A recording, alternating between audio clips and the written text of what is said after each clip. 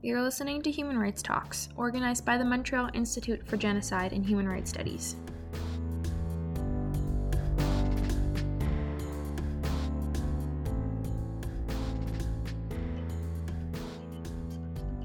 Our executive director, Kyle Matthews, is organizing a series of interviews to support the AI and COVID Disinformation Initiative by the OSCE Office for the Representative of Freedom of the Media. Hello, everyone. My name is Kyle Matthews. I'm executive director of the Montreal Institute for Genocide and Human Rights Studies. We're very pleased today to continue a set of interviews as part of the AI and COVID-19 Disinformation Initiative, a project supported by the OSCE's Representative on Freedom of the Media.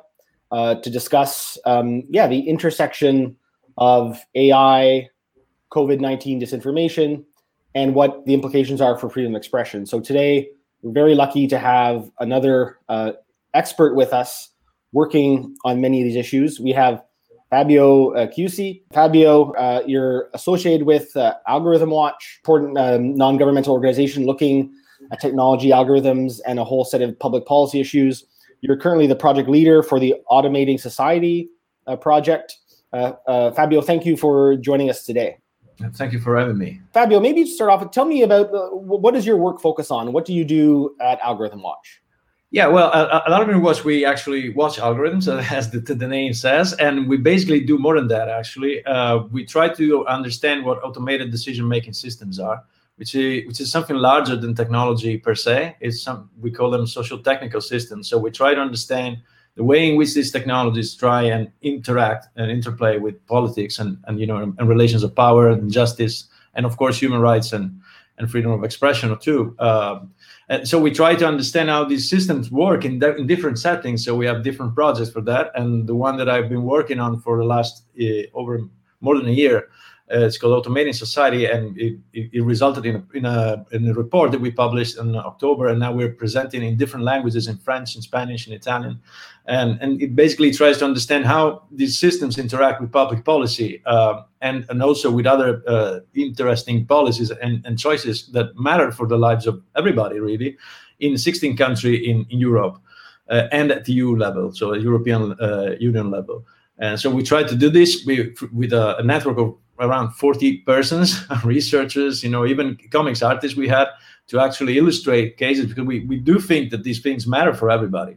And so we try with these different levels of, let's say, storytelling, try and understand what's going on in Europe, because we don't really know. And what we found is basically that a lot is going on in disguise, let's say, because it's really opaque what's going on, and so the very first thing that is important to say is that we would need to know a lot, still need to know a lot more on that. And now we're basically, from next year, we're going to focus a lot more on exactly on the COVID-19 implications of all this, and we did so during the summer with a report that came out in August that started illustrating how automation and these systems work into the pandemic. So not specifically on disinformation, but rather on how these systems, for example, working in the context of exposure notification, contact tracing, and now with the immunity passports, possibly with vaccinations, algorithms, and things like that. So we would try and have a look at all these things together, which is of course not easy, but we will try to do so. So that's fascinating. You're exactly the right person I should be speaking to. I'm wondering, Fabio, if you've seen anything in your recent work, like anything about the key challenges raised by digital disinformation during the COVID pandemic. I know you're getting your work, but are you seeing anything in the European context that's going viral online or just is totally informed? I'm wondering if you could comment on that in general. Yeah, we've seen a lot of. I'm still a journalist too. I do work for a collective blog called Valigia Blu, also in Italy, and we do work a lot on disinformation. It's actually how this whole thing started. But the thing is that this disinformation often comes from the top. Very often comes from the top, and that is not only true in general. And I remember of a Cornell University study saying that 38% or something of misinformation discussions were driven by former President Donald Trump. So basically, a single person, actually, not even a human, like human collective, but just a single person is responsible of way more disinformation than any kind of bot or rogue organization, let's say, can do. But still, of course, the problem is interplay. So of course, if you have like a very bad traditional media environment, for example, which comprises, of course, of what's going on social media, but also on traditional media, newspapers, print media, TV, and you have a lot of bad information coming up from these outlets. Then it becomes even more difficult, because in many of the cases that I'm tracking myself have to do with cases of disinformation that have been pushed by traditional media on social media. And then the problem compounds, because of course, what is Facebook supposed to be doing with that kind of content? Is it supposed to take it down? And that would be called censorship, because this is mainstream, traditional, and established media that would rightly, I think, claim you've been censoring me, you're censoring my pluralism and democracy. But then again, this has nothing to do with pluralism and democracy in the first place. This has only got to do with scandalism and money making, from clickbait. And again, here we are in a very short circuit situation in which Facebook needs to address this. And we ask of Facebook to address this, maybe with labeling, which is what they do, or maybe taking down some content even, basically elevating private social networks to policing, to police of speech, or speech police, as David Kaye, the former representative for freedom of expression in the UN, said. That his book is fantastic, and actually that's what he says.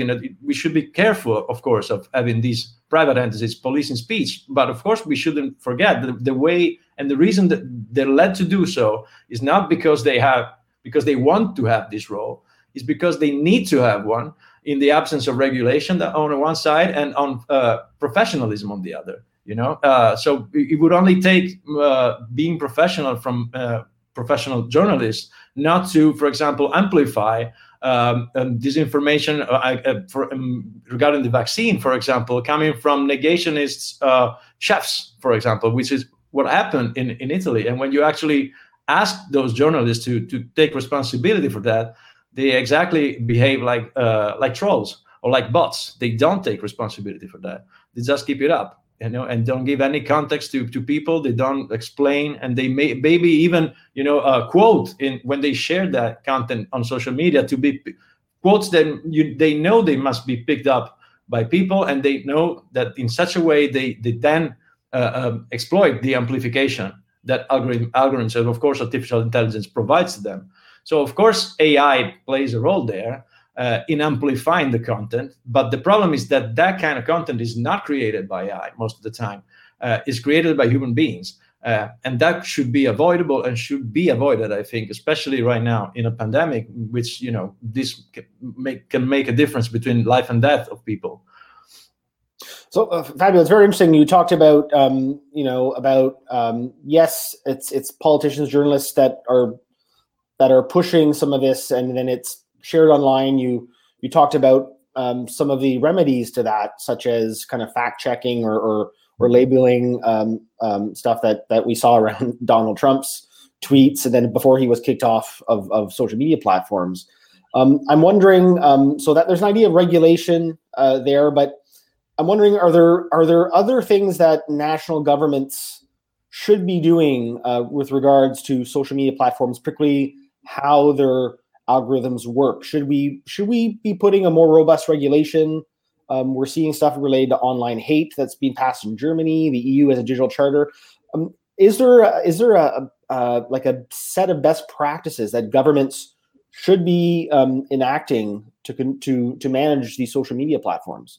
Yeah, absolutely. We think so. I would first like to say, though, that the AI here is neither the problem nor the solution to me. And I think I can speak about for the whole organization here when I say this. And also when you ask, then does it mean that there is nothing to do? No, of course we need to do something. We need regulation.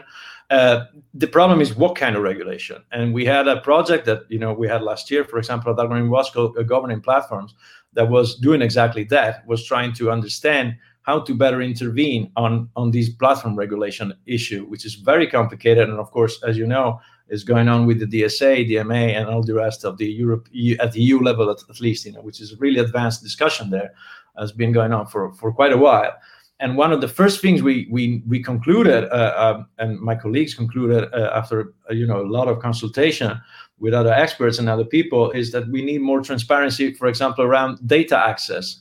We need to know more about what's going on those platforms. We cannot blindly rely on what these platforms tell us, because we don't have any way to actually ascertain that what they're saying is true or meaningful. When they speak about absolute numbers or they give percentages, for example, what they mean. We need to be able to compare, and we need to possibly create institutions and third parties that are actually made exactly for that kind of reason, to independently certify. And that is, something that is this, let's say, methodological transparency and trying to have other people, other institutions that are actually independent in judging, is something that you can see in all algorithmic related issues. That's basically the same kind of issues that we had in the report that I curated and worked on in public policy and other spheres. We cannot accept what producers and vendors of these systems say blankly, like this, with at face value, let's say. We should have processes and schemes and actually rules in place that mandate some kind of procedures and solutions to this. And of course, this is not easy. And of course, this involves, for example, understanding what algorithmic impact assessment really means in both the context of information. So, for example, for newsfeed, and in the context of an algorithm that's deployed by the police to actually predict whether there is more criminality from in a certain area of a city. We shouldn't. This is really, really crucial, because it's really important. We not only live in an infodemic. We also live in an automated society of which we don't know basically anything, except for the fact that we know that they're automating increasingly. They're pushing face recognition everywhere. They're pushing sound recognition. They're pushing emotion recognition. They're pushing all this kind of stuff. That sounds really scary, actually. And it can be in some cases, some technologies can be beneficial. But in this case, for example, we call for users that amount to mass surveillance of face recognition and other biometric technologies should be banned, in our opinion, altogether. Because there is no real way until there is a way to reconcile them with human rights. But by what do we know and what we are actually increasingly finding, this is not possible just at the moment. So that's fascinating. Just yesterday in Canada, our privacy commissioner found that an American company, Clearview AI, was engaged in widespread surveillance of Canadians, and it made international news. And we're waking up and realizing, what does that mean for human rights, freedom of expression, freedom of opinion, privacy? It's societies all around the world, Europe, North America, are dealing with this. I'm wondering, when you talk about trying to understand this transparency from large tech platforms, which is slightly different than the surveillance and facial recognition cameras, AI-powered facial recognition cameras, but does that also include? Would you suggest that we need to have public audits of algorithms to understand how they work and what they're impacting? Is that part of the impact assessment, to the algorithm impact assessment you're talking about?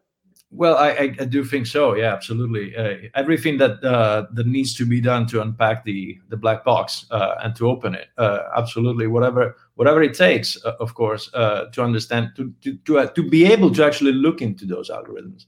And this has been very controversial, as you know. We digital platforms try many ways and schemes, trying to involve researchers and. But at the same time, those schemes were a little weird in the way in which they were deployed. They were not exactly clear and consistent in the way in which even those organizations were actually given access to the data and everything. And so it's kind of controversial. Let's say, if we don't have rules, we cannot leave the platforms themselves to self-regulate on this. Maybe self-regulation is good for other things. I personally think, for example, that we shouldn't be regulating the content or what kind of content should stay up in a platform or should not because of course it only takes a couple of passages to go into truth and falsehood, and you don't really want to have clear rules mandated from the state about what's true and what should be allowed. It's controversial, and again, it really risks infringing on human rights again on the other side, let's say. But at the same time, you don't want the platforms to actually be able to say, okay, we decided that you shouldn't be allowed to have any kind of scraping tool, for example, to actually try and understand what's going on our news feeds. And I have many colleagues and friends that try to do so, and they have problems because, for example, one day Facebook can wake up and say, okay, this scraping software is illegal, and they shut it down. And even if it was used for research purposes, because they don't really like people actually looking into what happens into their algorithms. They want to be driving the conversation, and that's not acceptable. We should be driving the conversation there, and we should be mandating some rules according to which they should be transparent. And when they are, then we should leave them be. You follow the rules, you can operate. And not just, being all the time moralistic about, oh, they didn't do enough. Well, what's enough? We should be defining what's enough first, and then we can say whether they did enough or not. That's my opinion, at least. So, Fabio, perhaps my last question is: are you seeing, or is your organization concerned about? We talked about algorithms on social media and how sometimes they can enable the spread of misinformation if it's coming from a politician. We saw with Donald Trump, but are you seeing any new use of AI like deepfake technology or changing, there's Lyrebird that can change people's voices. How much of this coming down the pipeline are you looking at, and should we be thinking about as well in the disinformation space? Is this something that is overhyped? It's not that dangerous, or is it something that's really going to alter how we perceive reality and are able to see what's true or not? I think we still don't know. It's a great question. And I've been trying to understand that for some years now. I even teach a class in San Marino University about that, the roles that the AI play in information society. And they've been growing fast. They've been getting much better faster. And now we've seen a lot of popularized applications like FaceApp and others, that they really lets you understand how powerful these systems are and how easy it is for them to fool us. I remember, when the first Obama deepfakes and Putin deepfakes, they were clearly wrong, And now there is a one with Baby Renzi, our former prime minister. It's done with this FaceApp popular app. It's not a particularly well-trained, system, deep learning system, and yet it's pretty convincing. It really looks like a baby. Of course, we know that it's not, but I can easily imagine ways in which you can be deceived and fooled. And, of course, this is wrong in the first place because of how it started. It started in the pornography industry, of course, and as you all know. But now it can have application of that sort, and especially in an environment in which we all the time get faster and faster information in bits, in segments, and we don't ever know where exactly it comes from. It might become dangerous. So I think it makes sense to try and understand what we can do there too. And deepfakes literacy, let's say, will also be a good course to have at universities more one day, let's say. Well, I'd like to thank you, Fabio, for joining us today, taking time of your busy schedule to share the important work you're doing at Algorithm Watch, and giving us an insight about what's happening in the wider European context. It's very important for us to understand that. So thank you, and we wish you best of luck in your work. Thanks so much. Thanks for having me.